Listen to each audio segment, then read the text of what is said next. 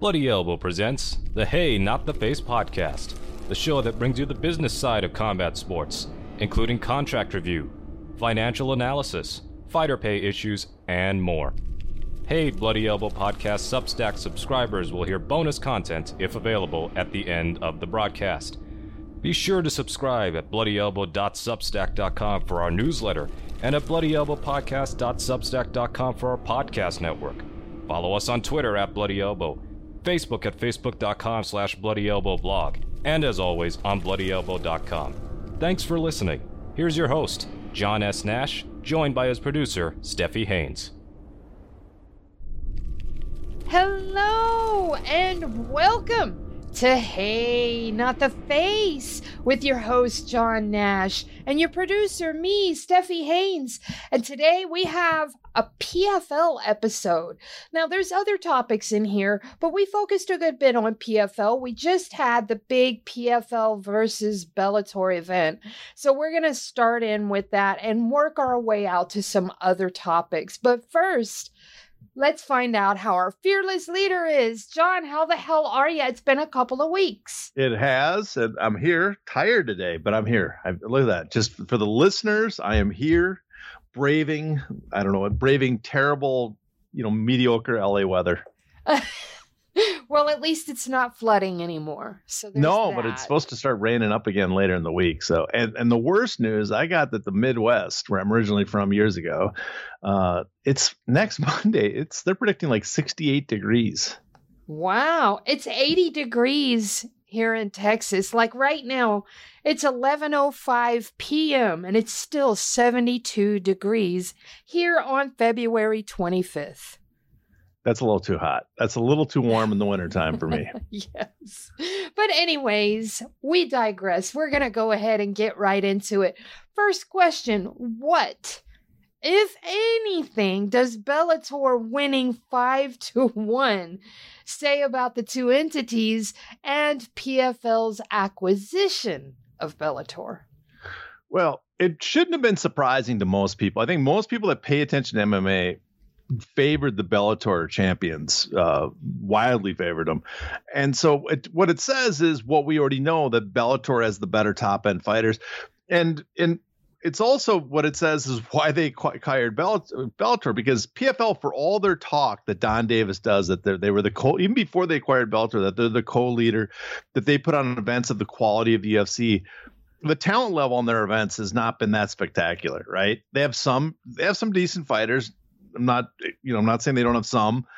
They have some fighters that are ranked in the top 25 of Fight Matrix is what they use all the time, but they don't have really many elite fighters. And what Bellator has, they don't match the UFC, but they've done in the last several years a pretty good job of recruiting and retaining some talented fighters. We got AJ McKee, Aaron Pico actually starting to look really good. Yes, he is. He has turned his fortunes around. You can go to, and Nemkov moving to heavyweight absolutely looks like, I'm not going to say, but I would say Nemkov looks like he's a serious top 5 heavyweight potential. So they have serious, maybe not the best fighter in the weight class, although some of them are arguable, but they have guys that you would seriously say they are top 5 talent, maybe not ranking because it's hard to get ranked when you don't have other high ranking guys to beat, but they have several top 5 talents in Bellator, something that PFL was missing. So I think that's what it tells you is Bellator had the better talent. And Bellator is why that talent level is why PFL acquired them. Do you think it was successful for Bellator as far as pay-per-view sales or with the Saudis? Yeah, well, I guess Bellator PFL because it was a PFL event. Yes. Yeah, it's well, honestly, I think it was. I guess it depends on how you view it. Pay-per-view sales wise, I doubt this did that good on pay-per-view. People will think, oh, there's interest Bellator versus PFL. And you see a lot of uninformed hardcore fans, I think I would describe them as, because they're fans of MMA and they follow it very well, but they don't really understand how the business works too well. They're not they're not like boxing fans. They're not following how they have been Dave Meltzer fans for decades and MMA payout is that just because you have Bellator versus PFL and it's their top fighters, that would not make it a pay-per-view sale. We know pay-per-views generally sell when you have on the main event, and it has to be a big fight that there's a lot of interest in. And even though this was the PFL versus Bellator champs, really they weren't that great of matchups, right? I think often it was like the number 8th ranked, in one division for Bellator versus the 23rd ranked guy from PFL. So this is not even on a UFC like fight night. There's often better quality main events on them in the sense of high ranked matchups. So I don't think this. There was no major stars. There was no major matchups that the general public wanted to see. It was a gimmick. Now I give them credit. They were able to create a gimmick that they could do something with, but I don't think it sold much on pay-per-view. On that, it wasn't a success. The bigger question, because it was held in Saudi Arabia, the Saudis probably put up a lot of money for it. And that's why they could hold it. They paid for it. The question is, are the Saudis happy with it? Now, Ant Evans, who knows some people, he said he heard that the Saudis weren't happy with the results they got. I don't know if that's true, but the key to this success is, were the Saudis happy? Because you're not going to make your money on pay-per-view. It's going to be the site feed for the Saudis. And I don't know if they're happy or not with it. Ant would probably know those things, though, right? He still has his fingers pretty much all over the matrix, so to speak. Yeah, he knows. I mean, he has sources. He's not like some people. He's not often making stuff up. But the question is, who are the sources? And it was kind of quick turnaround information. So I'd wait a while before. I think you'd want to talk to multiple people to see before what the reaction from several people was to this event. Do you think PFL is happy that Renan Ferreira beat Ryan Bader? Well, I think they're happy with the way he beat him on a, basically one punch knockout. I think that they're happy with. I mean, I don't think they're too upset that he beat Bader, because Bader is, he's a well-known fighter, but I don't know what the upside is. And Renan, he looks scary. He's big. And so that was impressive. So I think they were happy with the way he won, but he's not a well-known fighter. He's not a highly rated fighter. He's going to move up on the win, but I don't think he's, you don't have a massive star right now. I'll say that. Wow.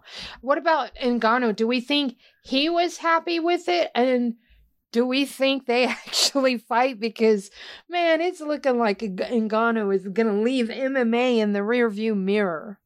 Well, it was noteworthy. Instead of coming into the ring and facing off with them, he left the arena, right? Yes. So it makes me have some questions there. I mean, PFL, I think in a sense, you could see that they're maybe kind of happy that they have Ferreira win, because he might look good against, on a poster that they can sell against Ngannou as like this big guy, but it's not a really marketable fight. He's not a major star yet, right?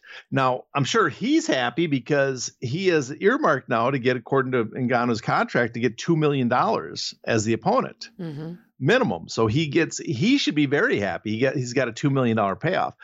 The thing with Ngannou, though, is, I mean, if he beats or looks good against Joshua, does he want to come back and fight in the PFL for, he'll make $10 million, but compare that to if he beats Joshua, he's looking probably at a $50-60 million payday. I'm not even exaggerating. He's looking at a ridiculous purse to fight for the heavyweight title if he beats Joshua. So does he come back and risk injury or something happening and ruining his fight at the heavyweight title for $10 million? I mean, I know he has equity in the Africa part, and he probably has some interest in promoting that.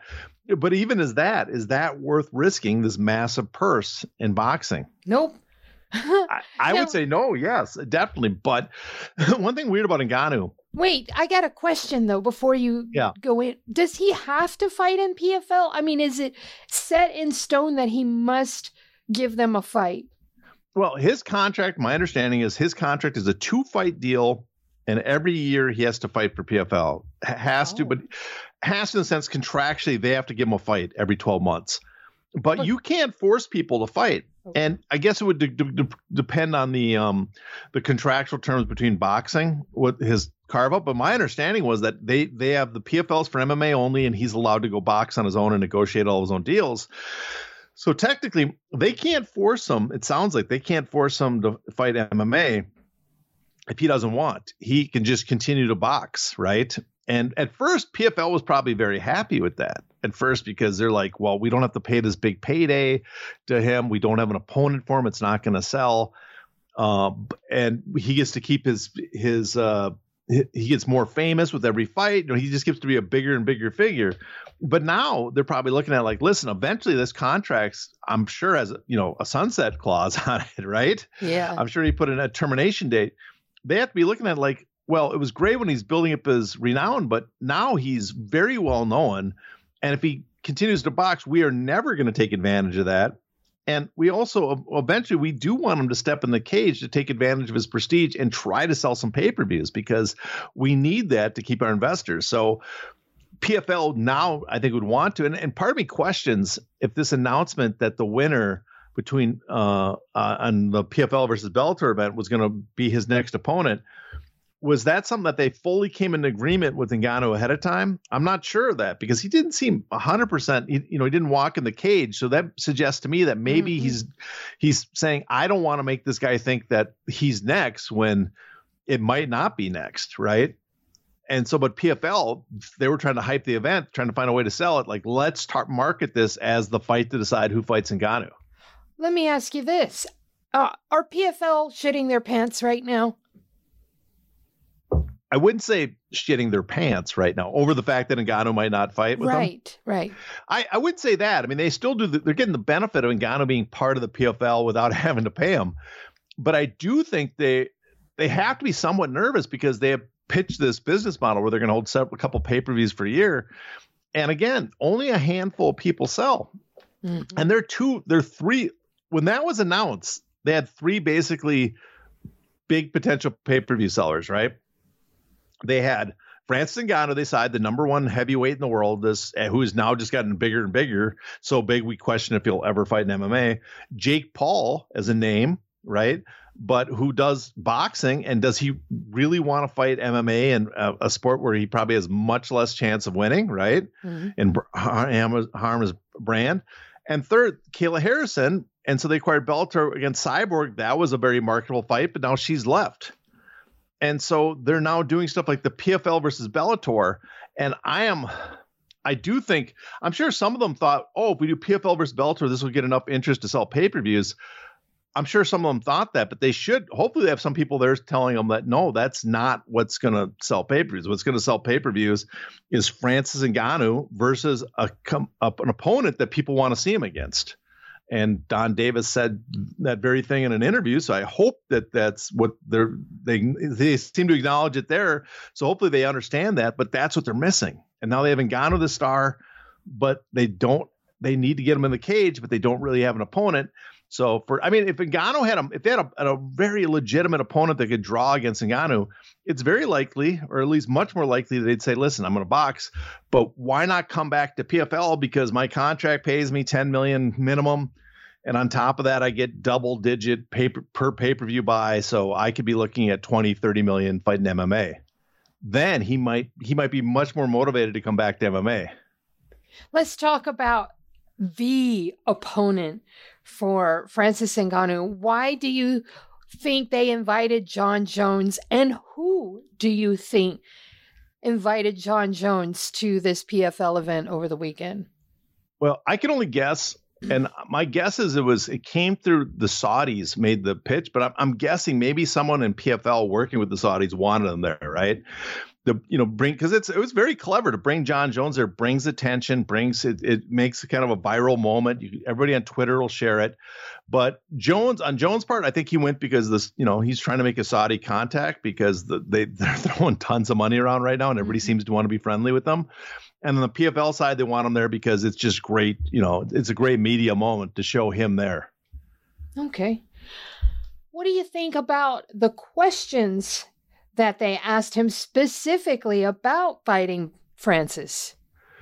Well, I didn't like the way, and I talked to Patrick Auger on Twitter. Didn't talk, but we tweeted back and forth a little bit. And I didn't like the way they questioned it, but I give him credit. I was pretty impressed. They brought up specifically him fighting Ngannou, and then brought up that there's only one person standing in the way of that fight, and it's not the PFL, right? Mm. So I give him credit because that's something the hardcore MMA fan base that is watching the PFL on Twitter will probably latch onto more. Now, it's pure PR, but I thought it was very clever of them to get that interview. And I was very surprised that they got the questions off. And I was also somewhat surprised that Jones came up to take questions from him while he was there. Yeah, I was surprised too, because would the UFC frown on him being there? I'm just curious if you think that. Well, they might frown on the fact that he was being asked those questions, but he's very diplomatic, and I think they'll be happy with the way he answered them.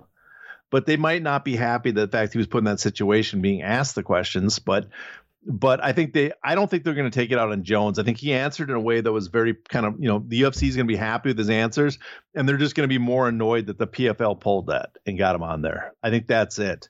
But him fighting Ngannou was, that was a great question by it. The way they set that up. I mean, I thought I would have done a little more natural because it felt so artificial the way they set it up. But and I thought you could have got a better answer out of him from it if asked differently. But just the fact that they got him to ask it and then bring up the point that which was right while Jones was there, that there's only one person standing in the way, I thought it was somewhat comical. Yeah. Is there a chance that we can ever actually see Francis Ngannou versus Jon Jones? Well, I don't want to say there's no chance, but there's very little chance. But I'll say there's a couple things made possible. One is that the Saudis want it. They could throw a ton of money at both promotions to get it done, right?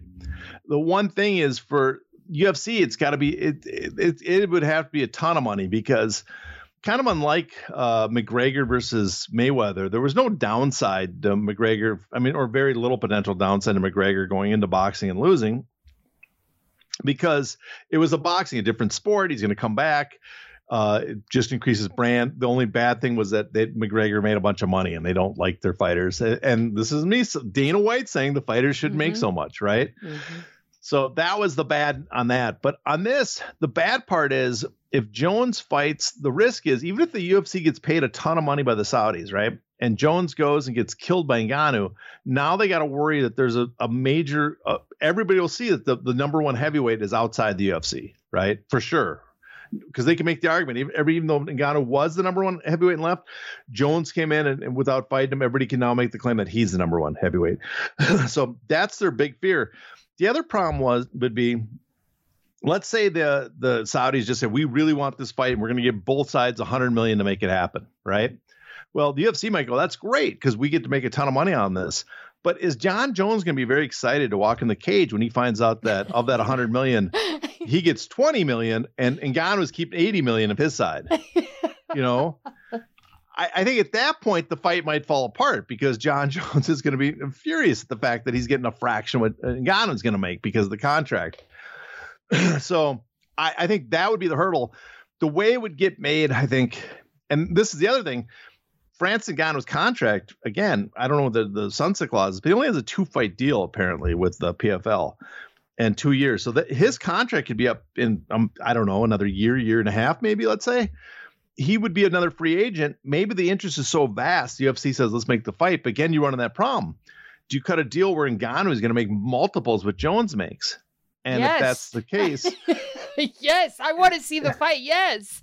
Yeah, but then Jones is not going to agree to the fight because he's going to hold out to make more. And Ngannou, who's so used to the boxing paydays now, is not going to take a major pay cut to come back to the UFC. But so you're going to be in that dilemma. In your scenario, though, if he's a free agent and they get him to come back for 1 or 2 fights, how would he know what Francis is making? Because we know the UFC locks down those numbers and doesn't like, fighter X knowing what fighter Y is making. I think it would come out. There would be some. Yeah. You couldn't stop because there'd be several. And we're Ngannou, because he negotiates like a boxer now. The numbers are easier to get a hold of because there's multiple parties hearing the information, right? Right. Where on the UFC side, it's basically the UFC talking to the fighter directly, and that's it. Ngannou's got people he's working with. There's going to be multiple parties that are going to be aware of what he's being offered.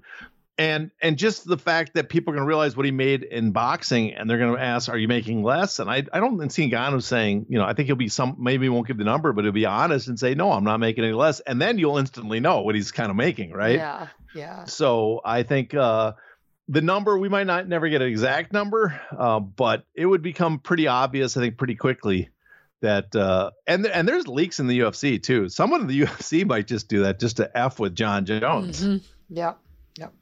So let's talk about the other big earner out there, Conor McGregor. What do you think is going on with McGregor in the UFC? Because we have Dana out there vocally saying that he doesn't know what's going on with Conor. He actually said in an interview that he didn't know if Conor would fight again. And I quote, "He makes a lot of money, so that complicates things." End quote. So what do you think is going on there? Well, I mean, because he's rich is the kind of the common saying Dano says, right? Which doesn't quite make sense. Mm-hmm. Maybe in Conor's situation, because he has a lot of money, he doesn't want to fight. But the way Dana always brings that up, like people have a lot of money, don't want to fight anymore. It's not stopping Canelo Alvarez, right? Canelo's making a ton of money, worth hundreds and hundreds of millions, worth as much, if not more, than Conor McGregor, makes more than Conor McGregor. And he's still out fighting several times a year against, top competition. Although from the sound of it, doesn't sound like he's taking the best guys in this year. He's shooting down some of the better fight matchups. He needs to fight Benavidez and get it out of the way. Tangent here, we go off on a side tangent here. For Canelo, I have no problem if Canelo doesn't want to fight Benavidez for any reason, right? What I have a problem with is Benavidez is the number one contender at that weight class, right? The number one ranked fighter beneath Canelo at 168. Well, if that's the case, strip him of the belt. You are not defending the guy that you should be defending against. I have no problem with you not fighting him if you don't want to, but you cannot be called the champion at 168 in any of the sanctioning orgs if you're unwilling to defend it against the best guys. That's just my thinking on it. But okay, well, back to McGregor. I mean, McGregor says, and the other thing is McGregor says he wants to fight. Repeatedly says he's almost like he's frustrated looking for the fight, right? Mm-hmm. So there's a couple theories, I guess we could say, about what's going on. We've talked about it in the past. One is his contract is just being held out, extended, and be partly, even though he had a sunset clause, but because he took that retirement for a while to, I don't want to say juice, but let's say juice. It's extended and it's not up. That's one. UFC too might not want to get him to burn out his last two fights because they want him under contract as they're negotiating their next deal, because they want to use it like, listen, you're going to sign us and we have some big Conor McGregor fights going to be on that new contract. And as part of the deal, don't you want Conor McGregor fighting, selling over 1 million pay-per-views after we come to the new deal? So they might be using it for that. I mean, I don't know for sure, but it sounds like it's some sort of, and I've talked to people about this in the business, and a lot of them assume that there seems to be some negotiation going on. Something behind the scenes is going on, because you have McGregor saying he wants to fight, Dana saying he's not interested, and he only has 2 fights left on his deal. And then there's, of course, Chandler out there saying it's definitely happening. I don't know who's telling him that. But wait, I got to ask you about Mike Chandler then. Let's back the truck up for just a moment. Mike Chandler went out on this past Monday and did this pathetic, pitiful call out of Conor McGregor. It was 21 seconds long. I know because I wrote the post on it, but it was 21 seconds long. He ran out of oxygen and basically his last words sort of trailed off into the ether. But the point is, he said that Conor McGregor was holding things up, but that's not the truth, is it? To access the bonus content of this show, you must be a paid subscriber. To do that, go to bloodyelbowpodcast.substack.com and subscribe today.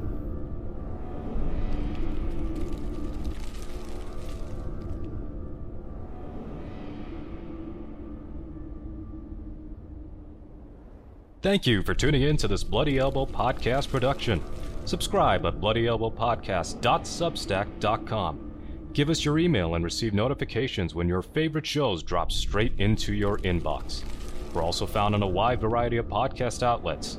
Just search for Bloody Elbow Podcast and you will get new shows throughout the week, including the MMA Bunker and MMA Tete-a-Tete shows with Kid Nate, the Level Change Podcast, the Hey Not the Face podcast, the MMA Vivisection main card and prelims UFC preview shows, the 6th Round post-fight show, the Show Money podcast, and the MMA Depressed Us.